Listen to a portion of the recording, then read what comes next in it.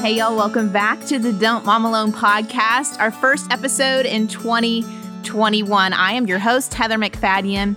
This is the place where I'm going to walk alongside you and connect you with people and resources so you know that you don't mom alone. In this episode, number 308, we have Dr. Curt Thompson on the show, and it is fantastic. One of the things that we realize in the scriptures is that as the scriptures unfold the story of human beings, anytime it mentions sin, frequently shame is attached in the Hebrew language. Shame is part of that. And one of the things that we notice about shame is that because we are immobilized and we are hiding, shame does not actually ever allow us to move toward God. This is why we have to have someone come and find us. This is why that when our children are experiencing shame, we have to go and find them. This is why it's important for us as parents. If we're going to go and find our children, we as parents also must have others who are coming to find us. Curt is the author of the book, Anatomy of the Soul and the Soul of Shame. And in this episode, get ready, you are going to be, one, encouraged. You're going to be reminded of the work shame does to keep us from the good God has planned for us. You're going to be given help as a parent and how we as moms can come after one another, how we can foster the kind of community we need to combat shame cycles. It's hard work, but it's going to be worth it. Let's get right to it. Here we go. Dr. Thompson, welcome to the Don't Mom Alone podcast. Heather, thank you so much. It is a delight to be with you today.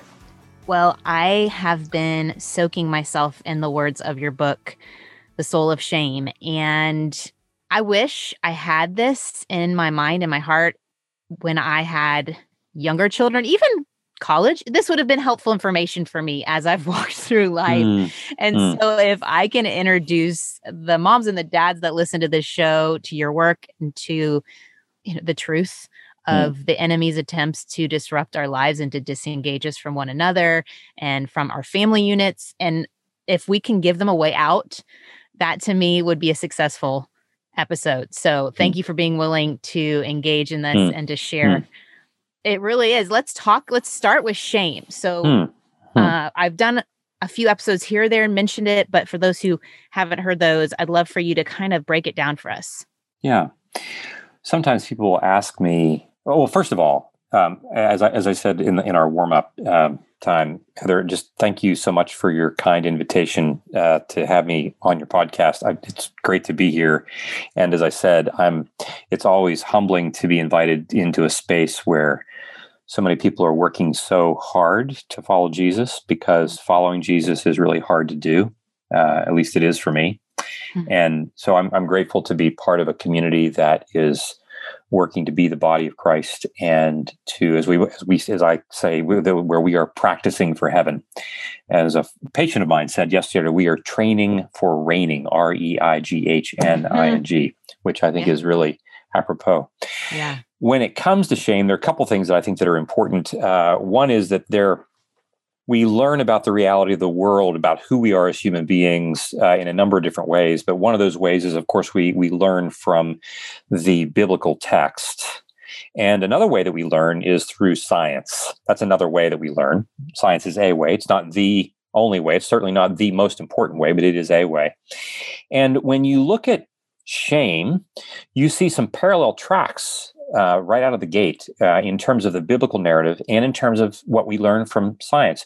So if we first talk about what we know about how shame actually works, we don't actually have a definition for it as much as we have a description for what happens. And the first thing it's important for our listeners to know is that shame is first and foremost a neurophysiologic event. It is a thing that happens first and foremost primarily in our bodies, in our embodied state. So when, it doesn't really take much to say, like, well, do you know what it's like to feel ashamed? Well, of course, like all of our listeners, like, we know exactly what it feels like. And it could be anything from some small embarrassment that happens to some, large, humiliating single event, or it could be that felt sense that we carry with us because of an extension of a number of different events that have taken place. If I lived in a home of great poverty, if I lived in a home where there was sexual or physical or emotional abuse that takes place, shame can become pervasive and deeply embedded. But before it's anything that I would talk about as an abstract idea, it is a thing that I feel in my body. And perhaps if we have more time set another time to come back and talk about the details of those mechanics, we can do that. But for now, it's important to know that when we experience shame from a neurobiological standpoint, from a brain standpoint and a body standpoint, there are 2 or 3 things that stand out about it. One, and this is really important to know, is that shame we can begin to sense it and feel it and respond to it as early as 15 to 18 months of age. Yeah.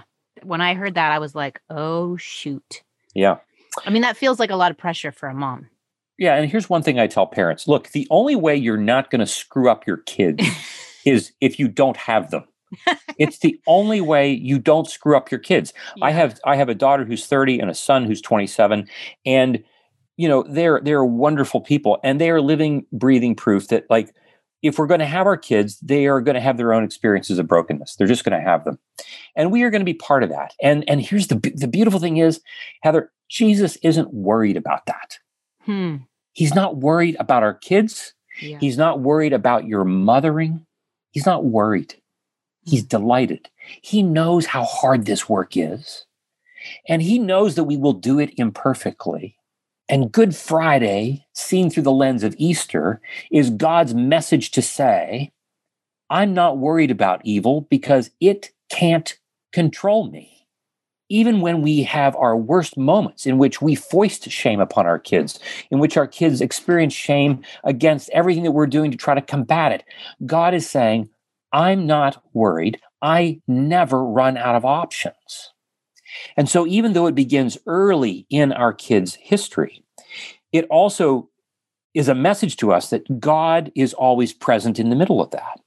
One of the other things that shame will tend to do then, it neurobiologically, we say that it disintegrates us. It cuts off my thinking brain from my feeling brain, from my body. I don't function well or clearly. Imagine what it's been like for you to try to think clearly, or to create, or to cooperate, or to enjoy anything when you're in the middle of an experience of shame. It's very difficult. Yeah. Another feature is that we tend to automatically, and we don't even need to think about doing this, we tend to isolate. Yeah. Now, we don't just isolate parts of my brain's activity from other parts. My thinking brain gets cut off and isolated from my feeling brain. But I, as an individual, also will turn and isolate myself from you, from others. Shame has me not wanting you to see it. And as such, I will turn away from you. Many of us have seen a dog experience shame. A dog will put its head down, put its tail between its legs. It lowers its eyes. It's basically neurophysiologically turning away from us. Another feature is that the cognitive element, so I'm hiding from you, and the cognitive element of shame, my thinking brain, the part of it that thinks about what I'm feeling, is one of condemnation. There's something wrong with me. I'm bad. I am worthless. I am insignificant. I am, and then just fill in the blank. All these, I'm not enough. All of these are words that we use to help us explain and make sense of what this thing is that we are sensing. It also tends to move us toward what I would call stasis. And by stasis, I mean we don't move. And without movement, right, like shame literally tends to move the body into a place of immobility. First, it is my mind that is immobilized, and then my body is immobilized. And I do not move toward the other. I don't move toward you. When I, as a parent, am ashamed about something that I've done toward my child, I just want to run away. Yeah. I just want to leave. And I want to go hide and crawl up into a ball because I feel so bad. The whole notion of moving toward my child, or the whole notion of when my child feels shame, the whole notion that they might want to move toward me is not something they're going to want to do. One of the things that we realize in the scriptures is that as the scriptures unfold the story of human beings. Anytime it mentions sin, frequently shame is attached in the Hebrew language. Shame is part of that. And one of the things that we notice about shame is that because we are immobilized and we are hiding, shame does not actually ever allow us to move toward God. This is why we have to have someone come and find us. This is why that when our children are experiencing shame, we have to go and find them. This is why it's important for us as parents. If we're going to go and find our children, we as parents also must have others who are coming to find us. We cannot give what we do not have. And God does not expect us to give to our children out of our own personal reserves. We give to our children out of the reserves that we are receiving from others who are coming to find us. And what shame will want to do will be to have us hide and isolate and then be unable to create. This is the last thing I'll say about it. The purpose of humans being created, according to the Genesis text, was not just to be God's images in the sense of how we think and move and reason, but we were to bear God's image in the way that we create in the world, even as God has created us. Part of being his image bearers is to be creative beings. We are to make all kinds of things. We make babies, we make software, we make furniture, we make farms, we make business, we make all kinds of things. But evil finds creativity to be off-putting and even anathema. Evil can't tolerate the creation of beauty. And so part of shame's mission, the way evil will want to use it, is not just to make us feel bad. It wants us to feel bad such that we will not be able to create the beauty that God has prepared for us to create before the foundation of the world. And so one of the things that we're doing as parents is we are enabling, as moms, we bring our children up into the world not just to be obedient, not just to be good citizens. We want to train them to be people who have a vision for becoming outposts of beauty and goodness, for becoming creative impulses in the world that God is going to bear witness to the world through their creative power. Shame wants to shear all that off.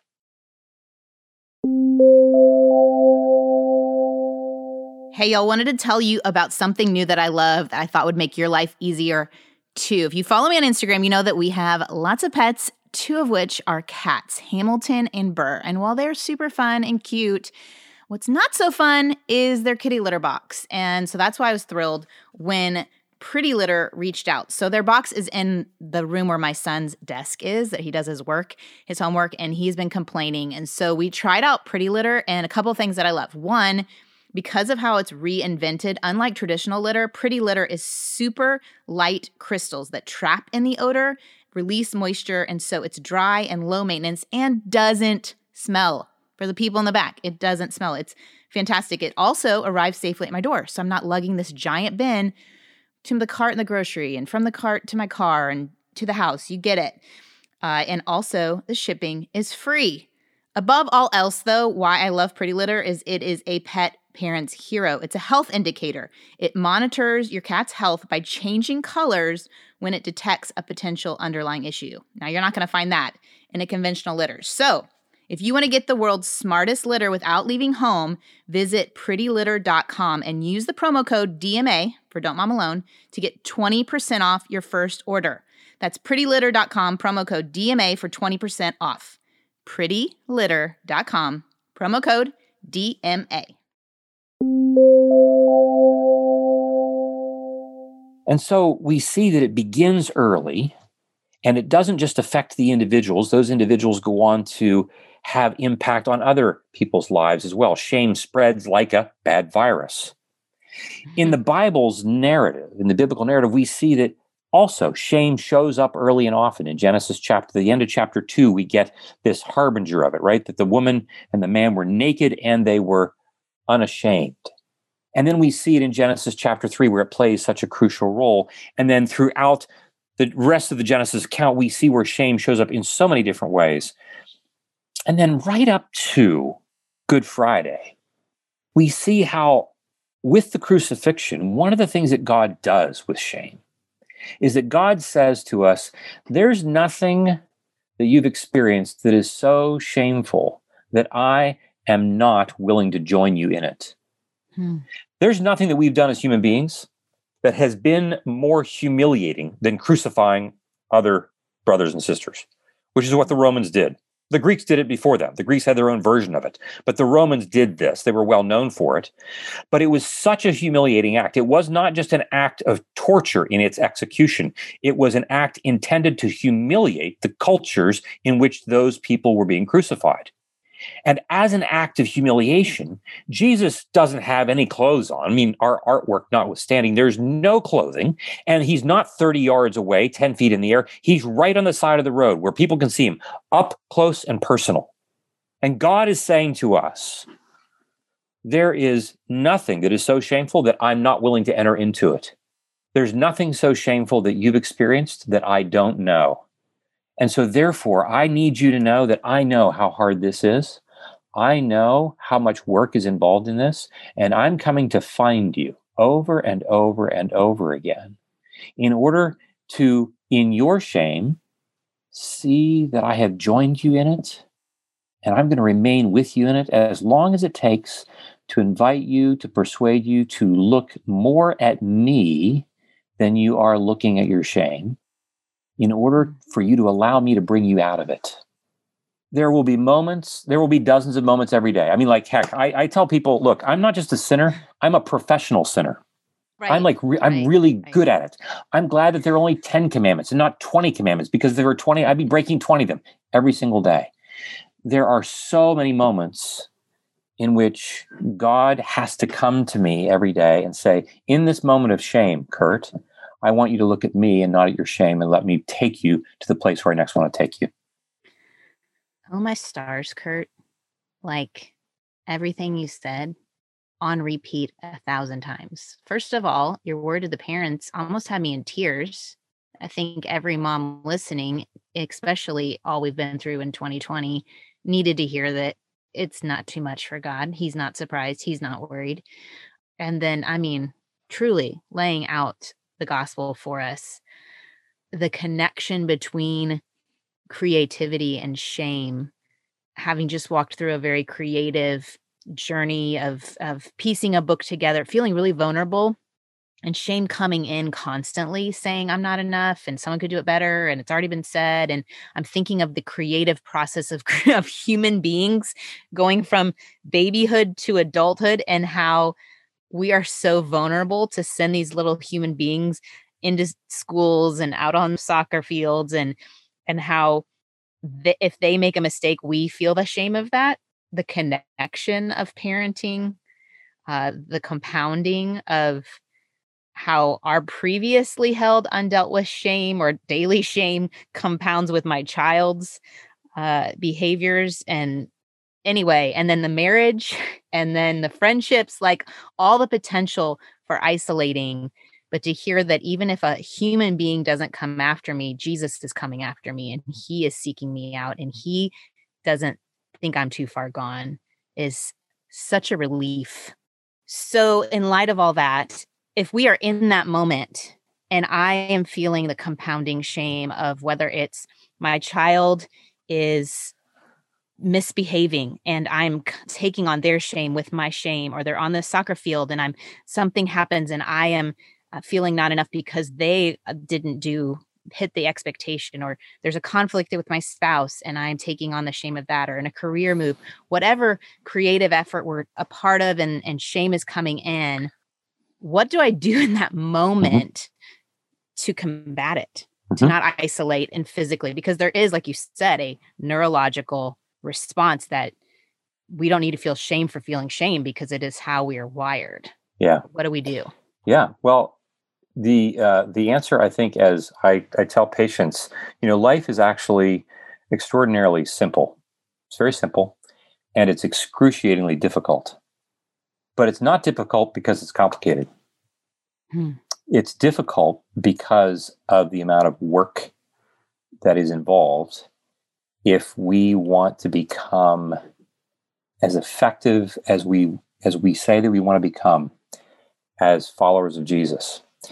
If you read the New Testament, if I read the New Testament, I find that if I were to do the things that St. Paul talks about, if I were to take in, we like to say, if I'm going to ingest, digest, and metabolize the Beatitudes, the Sermon on the Mount, if I were to do the work that is required to become the fruit of the Spirit, to become the book of Ephesians, to become Romans 8, right, Heather, that is virtually a full-time job.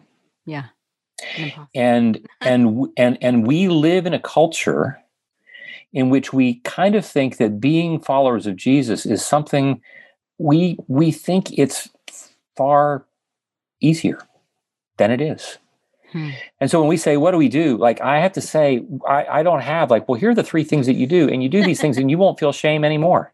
Right. No, it's the kind of thing that it's a similar kind of question when we say, well, how do I actually get into shape? That's what we're really asking. We're not asking like, well, how do I walk from here to the grocery store that's a mile away? No, it's how do I get into shape? And to get into shape means you're going to be in the gym 4 or 5 days a week for 90 minutes, and you're going to work your tail off, and you are going to take in these things, and it's going to require great effort.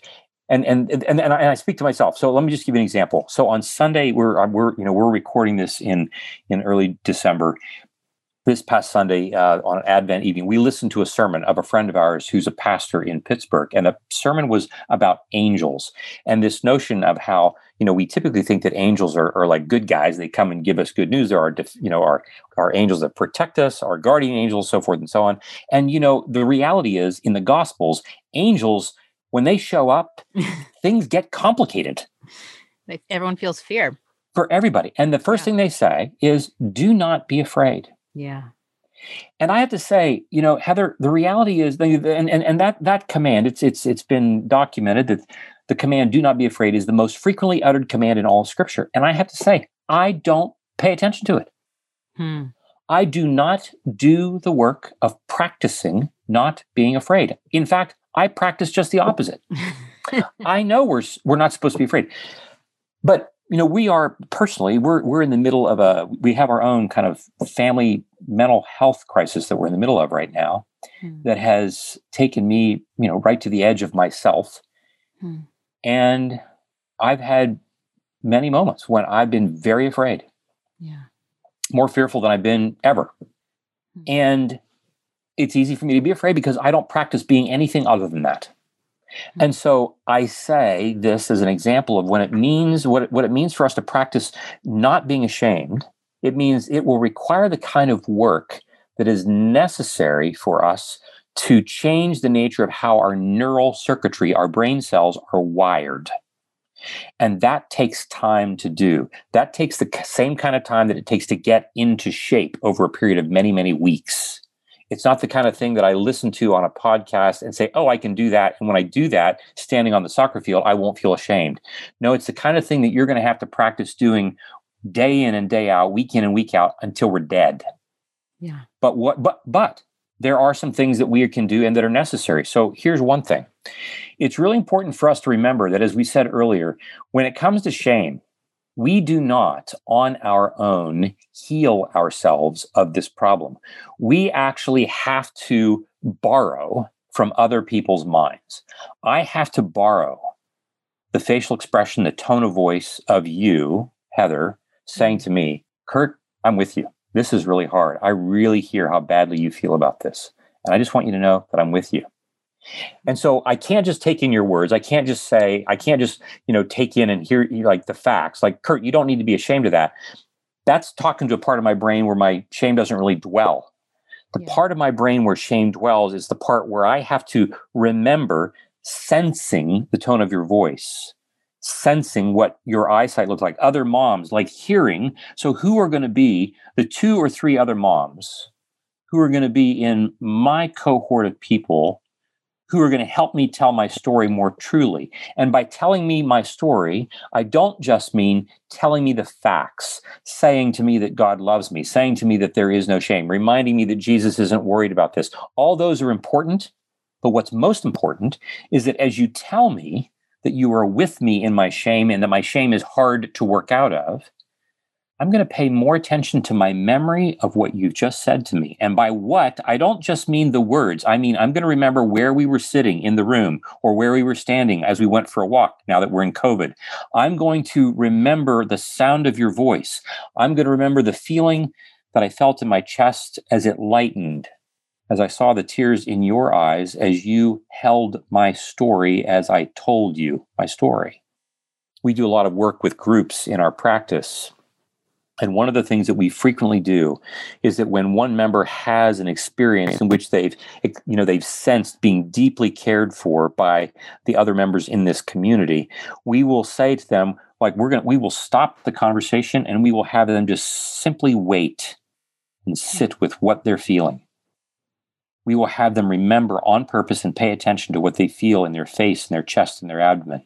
We want them to fully embody what it means for someone to come and find them and then practice remembering that. And so then we will give them the assignment 2-3 times a day between now and next week. When you come back to next week's group, we want you to take 3 minutes 3 times a day out of your day.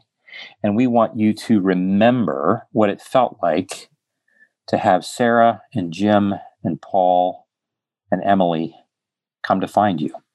Because you see, as we like to say, until we sense something in our bodies, whatever it is that we're talking about is not yet fully real. You can tell me until the cows come home that Jesus loves me, but until I sense it in my chest, it's just a fact. And so who will be those people who will come to find us? So practicing that, having our stories told, we're telling our stories to others. We are practicing paying attention to those actual moments when someone's coming to find us. We are then, a second thing we can do is we can journal about those things. We write those things down, we commit those things to memory, and then we practice taking those moments literally with us into the day, in the same way that I have to practice taking the moment of when the light turns from green to yellow, I begin to practice slowing my car down. I have to commit that to a felt extended memory in order for that to make a difference. Those are just a couple of things that we can do to begin to undo this problem. Huge. I'm thinking of friends of mine who model this well, who have modeled labeling their shame and sharing with a couple of us, whether it's via text or Marco Polo is a great tool for moms, and saying this familiar feeling is coming back. And instead of us saying, oh, you shouldn't feel that, and dismissing it, getting curious about why. I'm curious to know what's happening. And then they can start to unpack and we can empathize and ask more questions. And I think what you're saying, like, show up for them.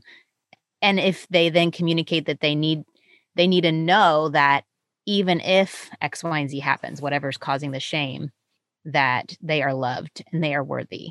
And we can communicate that. Right. And is being that body of Christ, is doing exactly. And Heather, you can do some other practical things. Like, you can ask people, do you sense it in my voice? Like, you can be really explicit about this. It's a good thing. Can you sense it in my voice? Tell me what you're feeling. Where are you feeling your shame? Where are you feeling now? Where are you feeling loved? To bring it to explicit consciousness, because if we do that, then we have something to lock our memory on, to which we can then encode and then return to it 15 minutes later when the conversation is over. The more explicit we become in naming those things that we do in our embodied experience that bring healing and deliverance from shame, the more we are able to repeat this. Hence, when Jesus says, do this in remembrance of me, he's not just talking about some rote behavior at the Eucharist. He's talking about, remember what it was like for you, Matthew, when I came to find you at your table. Remember what it was like for you, who in your shame, I'm coming to find you. Remember, remember, remember in these embodied ways.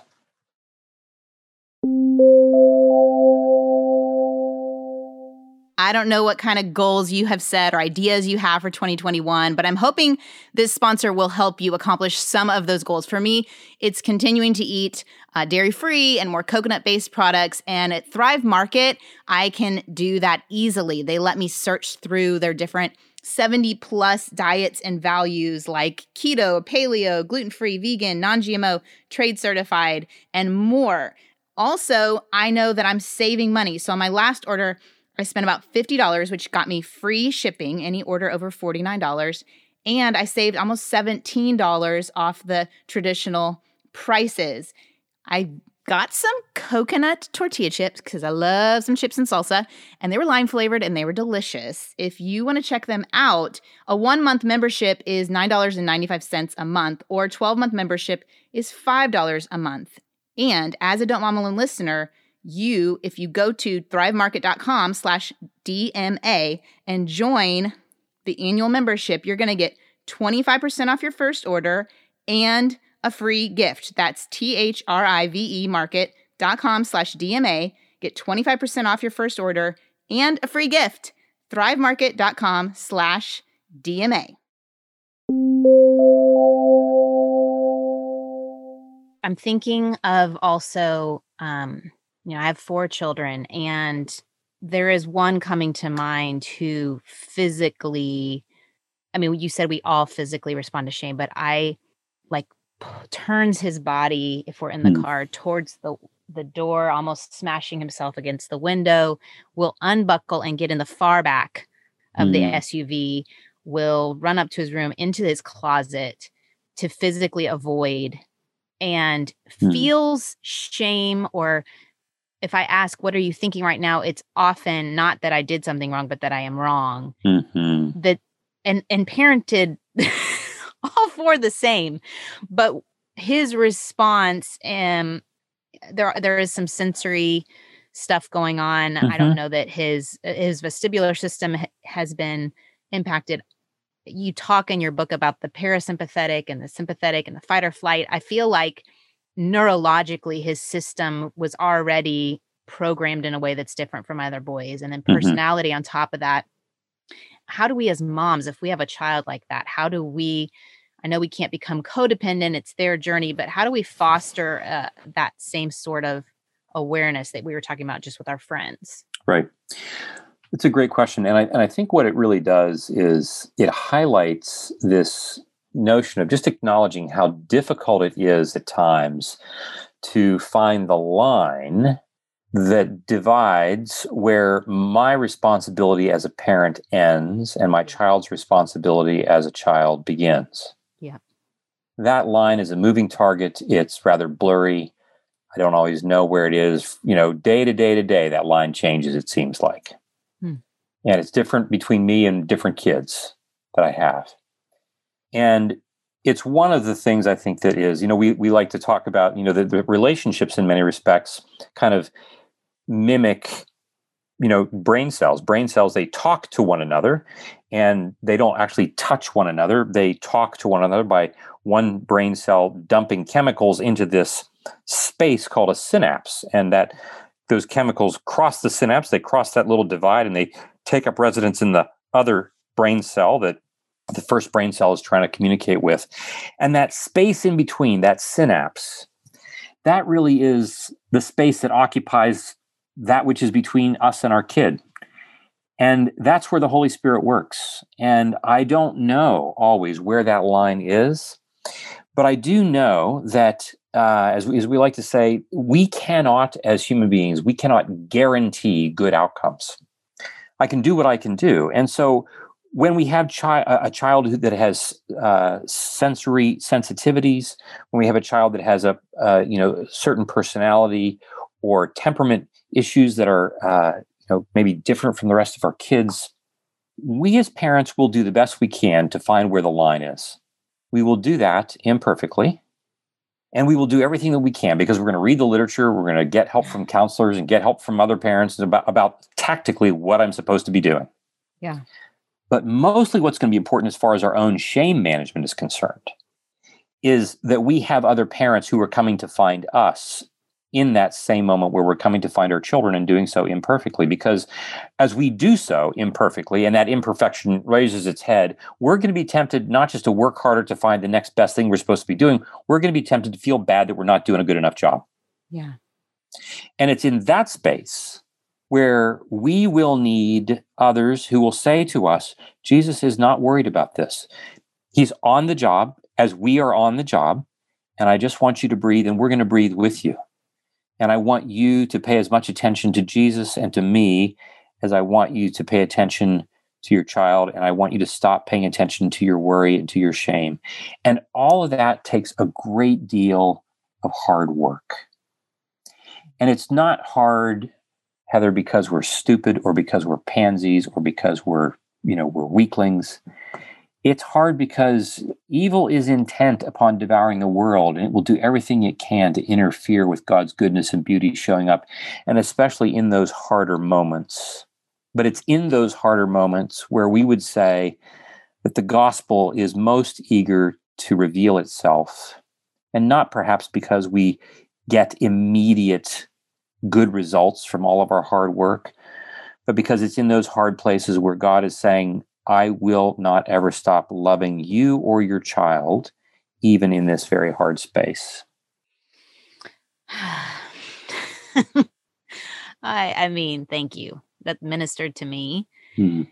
And I think that advice also applies to a spouse that you may be feeling burdensome for the shame they're carrying, Mm-hmm. and how to be a voice of Jesus to them without jumping into that shame cycle with them. But man, Kurt, I'm real mad that our time's up, but I think that there's so much goodness to start off our 2021, everything that you said. And I fully confidently point y'all listening to, I know the book I've been reading, The Soul of Shame, but he also has another book, The Anatomy of the Soul. And you have been on several podcasts recently. So y'all, you can keep this Kurt consumption going, but ultimately you're pointing us back to Jesus. So if he points you back to Jesus, that is even better. Thank you so much for your encouragement to moms today, and for reminding us of who the true enemy is and the evil that is trying to rob the beauty and creativity that's available. Where could people find you online if they do want to keep following you? Yes, thank you. And again, Heather, it's just been such a pleasure to be with you, and to all those who are listening, and just thankful for your ministry and for the work that you're doing to provide support and a fresh voice to moms who are working as hard as they are doing what they're doing. People can find my work at kurtthompsonmd.com. You'll find there, you can find access to the 2 books that I've written, to a number of blog posts, especially I've written a number of essays in response to the pandemic, as well as there are, you find a way to download a free chapter of The Soul of Shame and get a taste for that. As well as there are a number of different exercises that people can find that help kind of put some flesh on the bones of some of the things that we've been talking about here. So hopefully people could find that to be a useful resource. Well, thank you once again. I feel encouraged. So you're most welcome. Selfishly, this was great. Yeah, it's a pleasure, and perhaps we can do it again. I would love it. Thank you so much. You're most welcome. I tell y'all, that's just the tip of the iceberg of what Kurt has to offer. I'm going to put in the show notes some links to some other podcasts he's been on. And I've been listening to his Soul of Shame book on my walks. And it's, every little bit I listen to is just super helpful. He said it in this episode, but I just wanted to highlight his encouragement to find your 2 or 3 moms. I want you to think about it. I want you to ask God to reveal to you who are 2 or 3 moms around you that you could invite into a cohort, that when that shame cycle starts, that you could either meet on a walk or talk through Marco Polo or somehow be connected to them so that you are supported as you mom. So you don't mom alone. I'm going to pray for us. I'm going to pray for Kurt too and what he's walking through. Lord, I thank you that you have not made us defenseless against the enemy's tactic of shame. I thank you that not only do you come after us, you also equip us with the Holy Spirit. I thank you that you provide community and people. I pray, Lord, that you would help us push against isolation, to invite 2 or 3 people into our lives that we know are safe and that are good and that desire our good, to reveal some of our shame and to feel their love for us so that we can be reminded of your love. I pray for Kurt and what his family is walking through. I pray that you would supernaturally move and intervene in that situation. I pray against the fear and worry that is impacting Kurt. I thank you for his vulnerability in sharing that with us, because we can relate that fear also wants to take us down. I pray that we could trust you, to remember that you are not worried about our kids, that we could have wisdom on where that line is between our responsibility and our child's. And I pray, Lord, I pray for breakthrough, healing, and movement towards what is good and right in the upcoming year. In Jesus' name, amen. Okay, y'all, thank you again for listening to this episode. Thank you for following along with me. Some of you reach out to me and tell me amazing things God is doing in your life through the guests on the show. And I don't know if you saw my latest Instagram post of a summary of the year last year, and one listener telling me that her sister actually found Christ through one of the episodes. That to me is worth every little ounce of energy and production we put into this show. One last invitation. Bruce and I are starting that Strengths Finders series over on Patreon for our Don't Mom Alone insiders. If you want to join us, just go to patreon.com/Don't Mom Alone, and I would love to see you there. We are going to do our first live session on January 12th at 1:30 Central Standard Time, but we will record it, of course, so you can watch it back later. We just want to help y'all know how God made you so that you can maximize your strengths for his use and navigate relationships, conflict, parenting as best you can into 2021. All right, thanks y'all. Adios. I hope you enjoyed this episode of the Don't Mom Alone podcast. If you're wanting to connect with more people and more resources to help remind you that you're not alone, head over to don'tmomalone.com. That's where you'll also find show notes with any links mentioned by our guests. Most importantly, I want you to know the good news, the great news that you're not alone, because God has promised to always be with you. With faith in Jesus Christ, the one who died for you and rose again, Jesus said when he left, he was going to leave a helper, a comforter, to be with us. God in us. Moms, that's superpower.